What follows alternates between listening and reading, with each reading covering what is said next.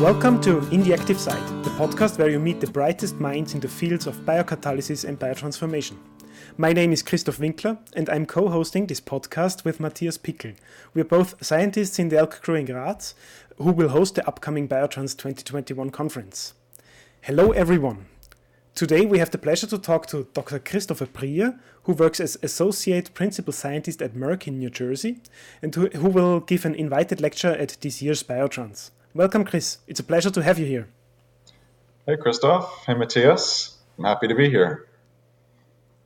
Also here with us is my co-host, Matthias. Welcome in the Active Side again, Matthias. Yeah, it's great to be here again, Christoph, in the middle of the Active Side. It's great to have you, Chris, and welcome also from my side. So, Chris, you started your academic career at the University of Pennsylvania, where you studied chemistry and biochemistry. Then you joined the famous Macmillan Lab in Princeton, where you worked on photoredox catalysis. In between, there was your first contact with Merck in an internship. Since we are talking about your time as a graduate student, what are the best lessons you took from your PhD advisor relationship that you find yourself applying and reproducing in your own career years later? Mindsets, mantras, work habits could also be ways not to be a mentor, if you care to share. Sure. So I learned a lot from Dave Macmillan, who I did my PhD with. I was thinking about this question. One thing that stands out to me is just how much he encouraged everyone in his group to be ambitious, to try things that are unusual and outside the norm. It was pretty cool to be involved doing photoredox catalysis in that lab. I was able to get involved when that was still kind of an early field.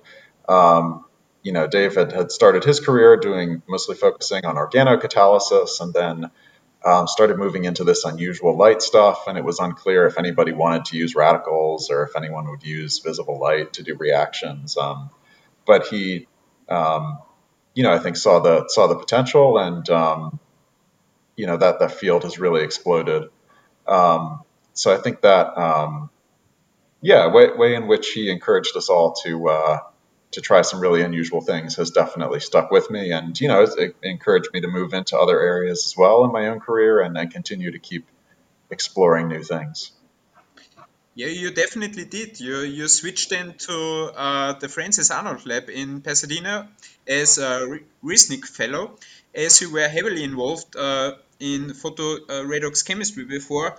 What was it that intrigued you to go on this completely different route to California to learn directed evolution?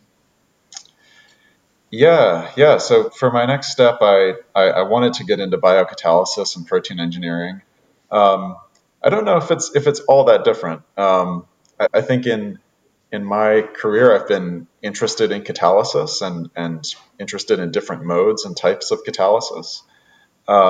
And when you're interested in catalysis, it's hard not to be inspired by enzymes and excited about them and to see kind of the power of what they do, especially compared to chemocatalysis, which I was a little more familiar with. So I had an interest in biochemistry for a while. I had studied some of it in college. Ultimately decided not to do that for a PhD, but knew that I kind of really did want to do that in a postdoc. Going to work with Frances, that was an incredible opportunity. She was also at that point getting into this non-natural chemistry, in particular using heme-dependent enzymes. And so there was a chance to do some synthetic methodology there. And that also seemed like a good fit for me. Like that seemed like a way to learn something new, but also potentially bring what I knew to that group as well. Yeah, it was apparently definitely a successful stay. But after 2 years in the Arnold Lab, you switched to industry as a senior scientist at your current company. We talk with a lot of people who use the successful postdoc to pursue an academic career. Since many postdocs at this stage are also pondering if they shall abandon academia or not, could you tell us your experience and the reasons for your career choice? Yeah, the academic versus industry decision. I was definitely thinking about both directions. Industry ended up appealing to me a little more. There were some personal reasons for it. But I was also kind of just thinking about what I wanted to do research-wise. I knew I wanted to stay doing research. I knew I wanted to be at a chemistry and biology interface, and that's kind of where I've tried to stay. Um, and if I could find a way to apply biocatalysis and apply it to big challenges, I thought that would be a really interesting thing to do. And it turned out that it looked like there was a way to do that in industry. And in particular, looking at Merck, I knew they were investing a lot in biocatalysis and protein engineering at that time, and so that seemed like a pretty attractive place to be. And I was lucky that it all worked out, and it was a nice chance to come back to the East Coast as well. So you spent some time in Francis Arnold's lab, and now you're at Merck, a company who contributed substantially to the recent success of biocatalysis in pharmaceutical industry. So thinking back to your time in Francis Arnold's lab, and also now at your position where you apply things at larger scale, do you consider the concept of directed evolution as a game changer for biocatalysis in industry, or for the assessment of biocatalysis in industry? Yeah, absolutely. I want to apologize. I think my neighbor is using some they might be mowing their lawn or something. I hope the noise isn't coming through. So is directed evolution a game changer? I mean, absolutely. Yeah, it's critical to everything that we're doing in biocatalysis. If you were just limited to the enzymes that are out there or to wild type enzymes, it would be very, very difficult to build industrial processes where the demands are very high, where you need an enzyme that is suitable, that is very high activity, suitable for industrial conditions. It's just not something that you're going to be able to find without a lot of protein engineering. And it also, really changes the way that we think about putting together routes and approaching process chemistry. Instead of limiting ourselves to enzymes that could do a particular reaction, you can just ask, might it be possible to make an enzyme that'll do this transformation? And that totally expands the way you think about things. And it allows you to go after some much more difficult transformations, go after things that haven't really been shown, and know that because we have this incredible way to engineer proteins, that it may actually be possible to make these new catalysts. And it remarkably has turned out that way over and over. Merck provided several outstanding biocatalytic routes towards APIs that were major talking points in the community in the recent years. One recent example, and we heard about this at the last Biotrans, was the production of islatravir in a fascinating multi-step cascade reaction. Do you consider these successes isolated instances, or is biocatalysis an integral part of synthesis planning at Merck? Or would you personally, or also the company, rather rely on chemocatalysis in most cases? Yeah, I'm a little biased coming from the biocatalysis group, but I think we are pretty integral. The islatravir case is a really remarkable cascade, but not an isolated incident. We have a large biocatalysis and protein engineering group, and we're trying to work on problems all across Merck's pipeline. Doesn't mean biocatalysis is the answer to every problem. There's a lot of problems where it's not the best fit. But we see opportunities in a lot of ongoing programs at Merck. We're definitely and we're definitely still thinking in terms of cascades, like that islatravir cascade. We're thinking about ways that we can construct these multi-enzyme sequences. Build enzymes for chemistries that we haven't used before, and we want to use that as the launching board for even more.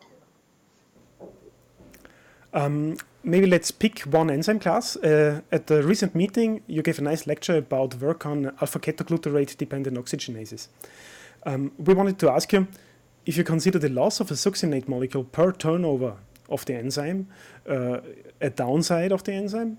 For example, regarding the process's atom economy. And do you see measures to overcome this obstacle? So what is your take on this enzyme class? Sure. Yeah. So the iron 2 and alpha ketoglutarate dependent oxygenases, I love those enzymes. I think they're great. Um, the question about atom economy, I think, I think atom economy, I think it's a useful way to think about synthetic efficiency, to think about how green your process is, but it's not everything. I think you have to look at, overall the efficiency of your synthesis, whether that step enables you to cut down on the total step count. Um, and I think that often these kind of CH functionalizations can do that. And so, um, I think you also have to think about the like the availability, the cost of the reagents that you're using, and in that regard, alpha ketoglutarate is certainly widely available, and I think not an issue. So I think it's actually a very attractive reaction system. Even though that alpha ketoglutarate needs to be stoichiometric, you generate a stoichiometric amount of succinate, so you need to be able to purify away from that. But overall, the reaction system is really pretty simple. That some ascorbate, some iron, dirt cheap, um, and air. It really doesn't get a lot simpler than that for an aerobic oxidation. Yeah, very nice. Maybe a more broad question. So computation or artificial intelligence is expected to change many aspects of biocatalysis. The expectations are high. However, applications are still scarce. So do you think this will revolutionize our field, or are the expectations that we have in computational methods just too far-fetched? Yeah, computational sciences. I'm certainly not the expert. I'm definitely a wet lab experimental kind of person myself, but I'm pretty excited about it. I definitely think we're not there yet in terms of a lot of the things we'd like to use computation for. I would love to be able to just put a reaction into a computer and have it design an enzyme for me, or evolve an enzyme and pick out the best mutations. And we're certainly not there, but it seems like the field is moving in that direction. There are also potential uses for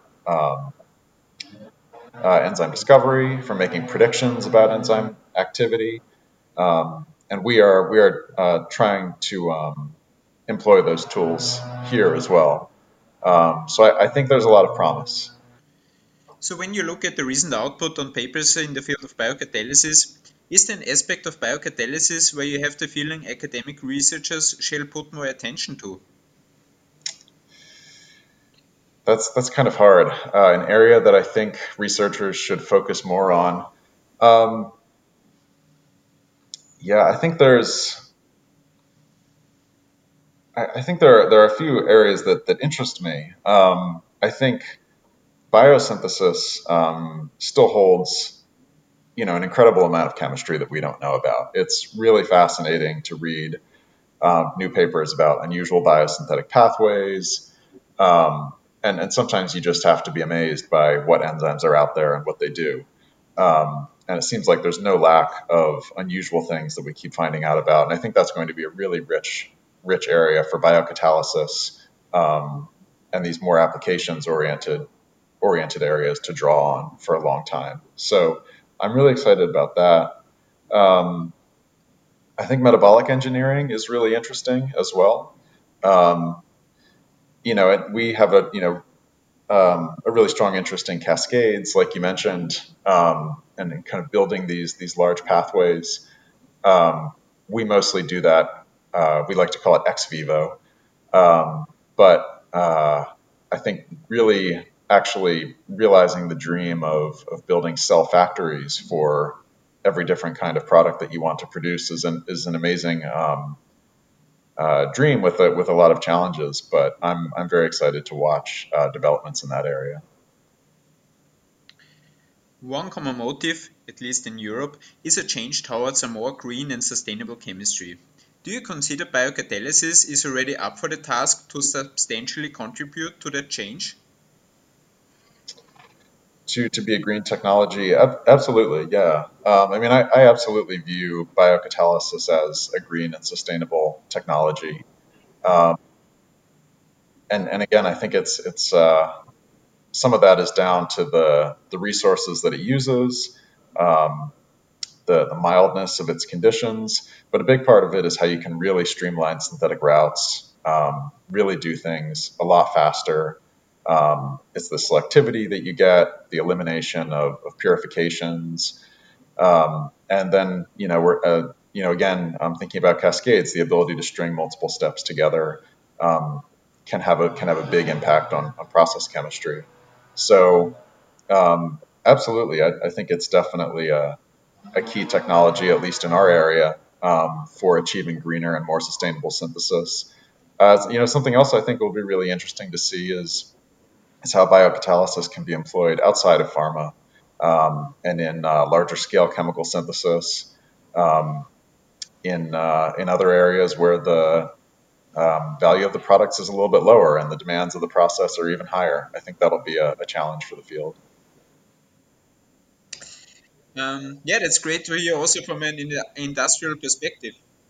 So imagine you and your team are hiring a young postdoc or someone which recently graduated. So could you tell us what kind of people are you looking for? Which aspects of a CV gets your attention? Is it the publications, internships? Sure. Yeah. We're interested in all types of people, and our group is made up of people from all kinds of different, um, backgrounds, both scientifically and not scientifically. Um, something key that we look for is innovation. Some some background of having created something new, of having demonstrated some new ideas and some creativity. Um, yeah, I don't think we look for people coming out of a particular a group or doing a particular type of science. There are a lot of different uh, areas of chemistry that we work in at Merck, and people that come here get to learn a lot of different things. So we're looking for people who are creative, fun to work with, um, good team members. I think the same people you'd want to work with. Yeah, for sure. We now come to the quick question round. So these are surprise questions to you. And let's start with the one that I like the most. Chris, what is your favorite enzyme or your favorite enzyme family? My favorite enzyme. Oh, you're gonna make me pick. Yes. I'll go with the alpha ketoglutarate dependent enzyme. It's hard. There are some runner ups, but I'll go with Yeah. that. Yeah, for sure. There are lots of amazing enzyme families out there. Hmm. Chris, what do you expect from a good paper? A good paper. Something unexpected. Something that I didn't know was possible before. What is a scientific no-go for you? Something you don't like to see in a paper, or something you don't like to hear in a talk? A scientific no go. Um, oof. Uh, maybe you could call it a pet peeve. I don't like it when people call their chemistry magic. Yeah. It's the physical world. It's not magic. Yes, Even though it's science. yeah. Next question is about reviewers. So, what was the nicest reviewer comment, or maybe the worst reviewer comment that you ever got? Oh yeah. I mean, it's always nice to get the people who say you don't need to make revisions. I mean, that's rare, but always makes things easy. No, yeah, it's always nice to see somebody uh, comment well on your work. Um, I don't think I've had any like nightmare reviewers so far, so I've been pretty lucky in that regard. Last quick question. How do you spend your time when you're not thinking about science? Yeah. When I'm not thinking about science, I've been the past years has been unusual, definitely. But I like to get outside a lot. I hike, bike, um, been gardening a bit, um, spending time with people. Yeah. Yeah. So, unfortunately, Chris, we're not able to meet in person this summer here in Graz, but it was nice to getting to know you here in our podcast. Thanks for the nice interview, and I'm looking forward to meet you at least digitally then this summer at the Biotrans. Yeah, thank you so much for having me. And it's really nice to do this, to be able to connect virtually. And it's a shame we can't meet in person, but I'm looking forward to the meeting. Thanks everyone for tuning in again. So as this is the last episode of In the Active Site, we are now very much looking forward to meeting all of you at the Biotrans 2021. Still, if you have any feedback, we are happy to read it, either post it on the Biotrans Twitter account or send us an email. Well, as this is the last regular episode of In the Active Site, today we will do our sign-off together, Matthias. I'd like to take the chance to, first of all, say thank you to all the amazing interview partners we had. It was just a pleasure to meet so many great scientists, to be able to talk to so many great scientists. So for me, this was a great adventure. Yeah, it was really a blast, and also we could learn a lot when we prepared the questions, so that also was a benefit for us. And it was great to talk to so many outstanding scientists, and we are also very thankful that every one of them took the time to talk with us. Also, I'd like to say thank you to our audience, to all our listeners.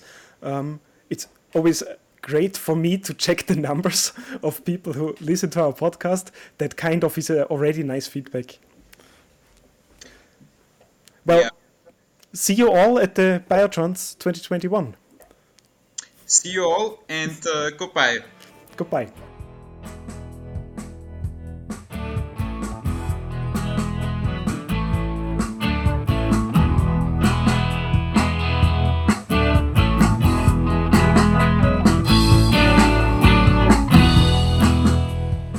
This podcast is released under a Creative Commons by license, which allows rework and redistribution as long as credit is given and any adaptation is licensed under similar terms.